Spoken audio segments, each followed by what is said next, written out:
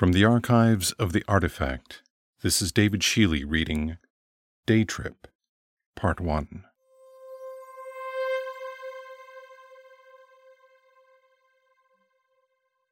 It was too early in the morning.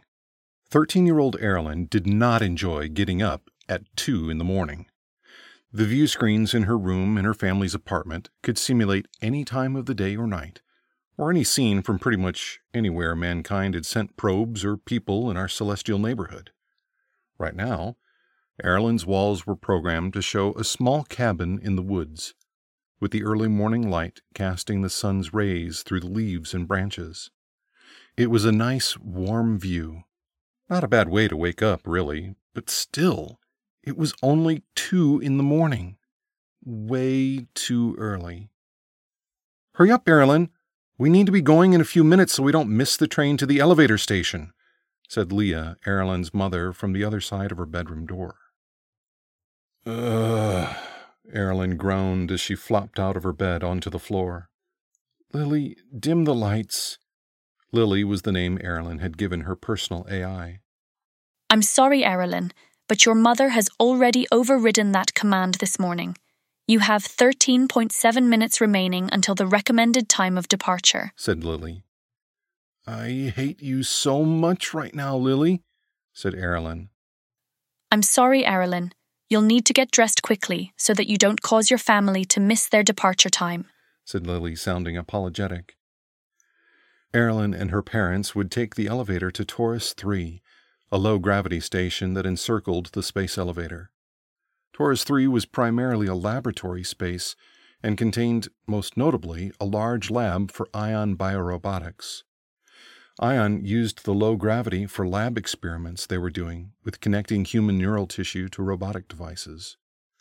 Aaralyn's parents, Ted and Leah Roth, were considering moving the family to Taurus 3 for 3 years. Her parents had both worked for Aion since before she was born.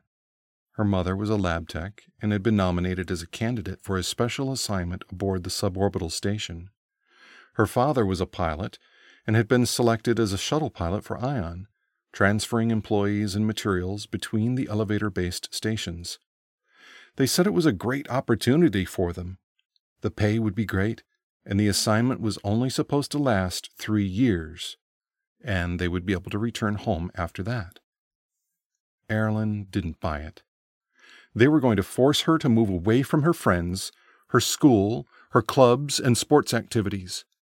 Basically, they were ruining her life. She had no intention of going quietly. The Roths hurried out the door of their apartment at exactly 2:15 a.m., rode the elevator to the ground floor of their building, and crossed the street, descending another 2 stories into the subway. The train ride lasted roughly an hour and a half, due mostly to the frequent stops. By 4 in the morning, the train was pulling into the station at Elevate Corp's Terminal C. Despite her irritation at being dragged along in this sightseeing tour so early in the morning, Aaralyn couldn't help but feel a bit of awe at the size of the terminal at the base of the space elevator. She'd seen it in net vids and on the news, but she'd never seen a structure so large in person before. This place was awesome. Aaralyn pulled out her phone and took a selfie with a glass roof above her and the space elevator extending up and out of the image. "I've got to send this to Jillian. She's going to be so jealous," said Aaralyn to herself. "What's that, dear?" asked her mother. "Nothing, Mom," Aaralyn bit back. "I'm just taking a photo to make my friends jealous." Ted rolled his eyes and gave Leah a knowing look. "We need to keep moving if we're going to make it through security in time," he said as he continued to walk toward the security gate.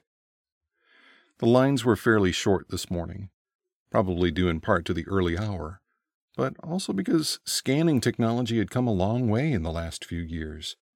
Instead of having to pass through a security scanner one at a time, whole crowds of people could be scanned as they walked through an X-ray curtain. There was a line on the floor, a 1-foot-wide yellow line that marked where the curtain was located.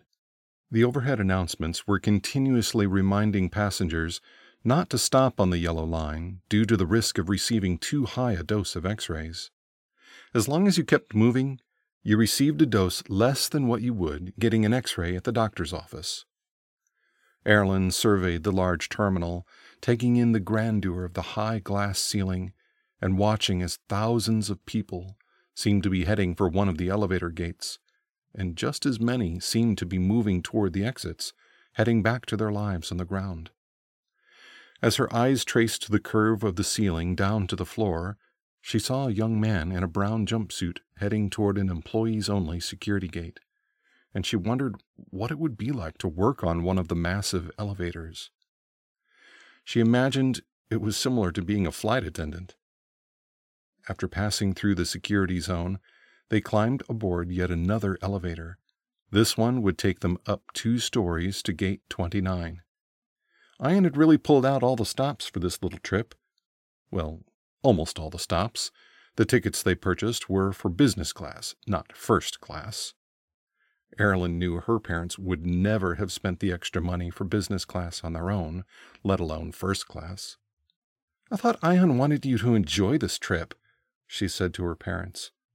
"Why didn't they put us up top in first class? I really wanted to see the stars as we left the atmosphere." "Well, technically we won't leave the atmosphere today," said her father. "You'll definitely see stars, but we'll still be in the atmosphere. It'll just be very thin." "Yeah, I knew that," Aaralyn retorted. She wasn't going to let her parents think that she was enjoying any part of this trip, though inwardly she was struggling to contain her excitement. She didn't want to leave her friends, but she knew that riding the elevator was something that most of her friends wanted to do, and here she was, boarding one of the elevators bound for low Earth orbit. "This is so cool," Aaralyn whispered to herself, careful not to let her parents hear. Ted, Leah, and Aaralyn settled into their seats, which were several inches wider than the economy seats and provided ample legroom. "I could get used to this," said Ted, stretching his legs out in front of him and reclining his seat back so that he could look out the windows that wrapped up over their seats. The view wasn't as good as it would have been in first class, but this wasn't bad. The elevator car itself blocked much of the view of the elevator above them, but the view did allow them to see the sky above them. While Aaralyn stowed her day pack under her seat and latched her harness, she looked around to see if there were any other kids in this compartment. It looked like she was the only one. Everyone else appeared to be either the same age as her parents or older. She couldn't quite decide if that made her feel special or awkward. "I'm really looking forward to seeing the lab," said Leah. "Carl has been working up there since last year, and he said he's loving it. The low-G environment has made it really easy for him to get around the lab. In fact, he hasn't used his wheelchair in something like 6 months. "It sounds like making the move was the right choice for him," said Ted. "I'm actually really looking forward to cutting down my commute time. Not having to ride the elevator to the Taurus stations each day to get to the shuttle bay is going to give me a lot of family time back." Leah turned to Aaralyn. "Did I tell you about the theater they have on Taurus 3? It holds about 50 people, and it's got a screen that starts off as a window that looks out at the curvature of the Earth. And then they apply an electric charge, and it becomes opaque just before the show starts. Doesn't that sound cool?" Aaralyn could feel her temper flaring as she listened to her parents rambling about how awesome it was going to be to live on the Taurus stations. "Can you please pretend for 1 second that you understand what I'm going through?" Aaralyn said a little louder than she had intended. "You're talking as though the decision is already made. I thought we were going up there to see what it was like and to decide as a family what we thought was best." "Well, honey," her dad started. "I'm not finished. You're tearing me away from everything and everyone I've ever known and loved. You're forcing me to leave my friends and all my teams that I've worked so hard for. You're being so selfish, and you don't even care how this move will affect me. You haven't thought about it at all. I hate you. I hate you for forcing us to move. Can't I just live with Aunt Nama?"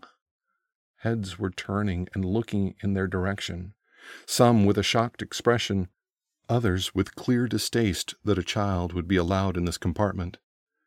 "Honey, Aaralyn," her father tried again. "All you care about are your careers. You don't even care that you're ending my life. I hate you." "Sir, ma'am, is there a problem?" said a member of the flight crew who had approached their seats. No problem. Just a little misunderstanding," said Leah. "I have to ask you to keep your voices low inside the compartment, out of respect for the other passengers," the stewardess said. "Yes, ma'am," replied Ted. Aaralyn let out a breathy "humph" and turned her head away from her parents, crossing her arms dramatically across her body. The lights dimmed twice, indicating that the launch would occur in 1 minute. "Young lady, your attitude is unacceptable." Ted's voice was quiet, but clearly showed how he felt about his daughter's outburst. "We will continue this discussion when we can do so privately." There was no answer from Aaralyn. She had placed headphones over her ears and was intently staring out the window located just above her seat. "Ladies and gentlemen, this is your captain speaking. Today's launch is a non-stop to the Taurus triplet. Our arrival time will be roughly 10 o'clock this morning, given that our rate of ascent will be a gentle 100 kilometers per hour, and our destination is located in the thermopause, which is right at about 500 kilometers above our heads. Now, just recline back and enjoy your ride into space with Elevate Corp." The seats in the compartment automatically reclined, so that the passengers were nearly lying flat. This helped to reduce the stress on their spines during the first few minutes of acceleration. With a whoosh, the elevator rose out of its cradle and lifted into the sky along the elevator's central core.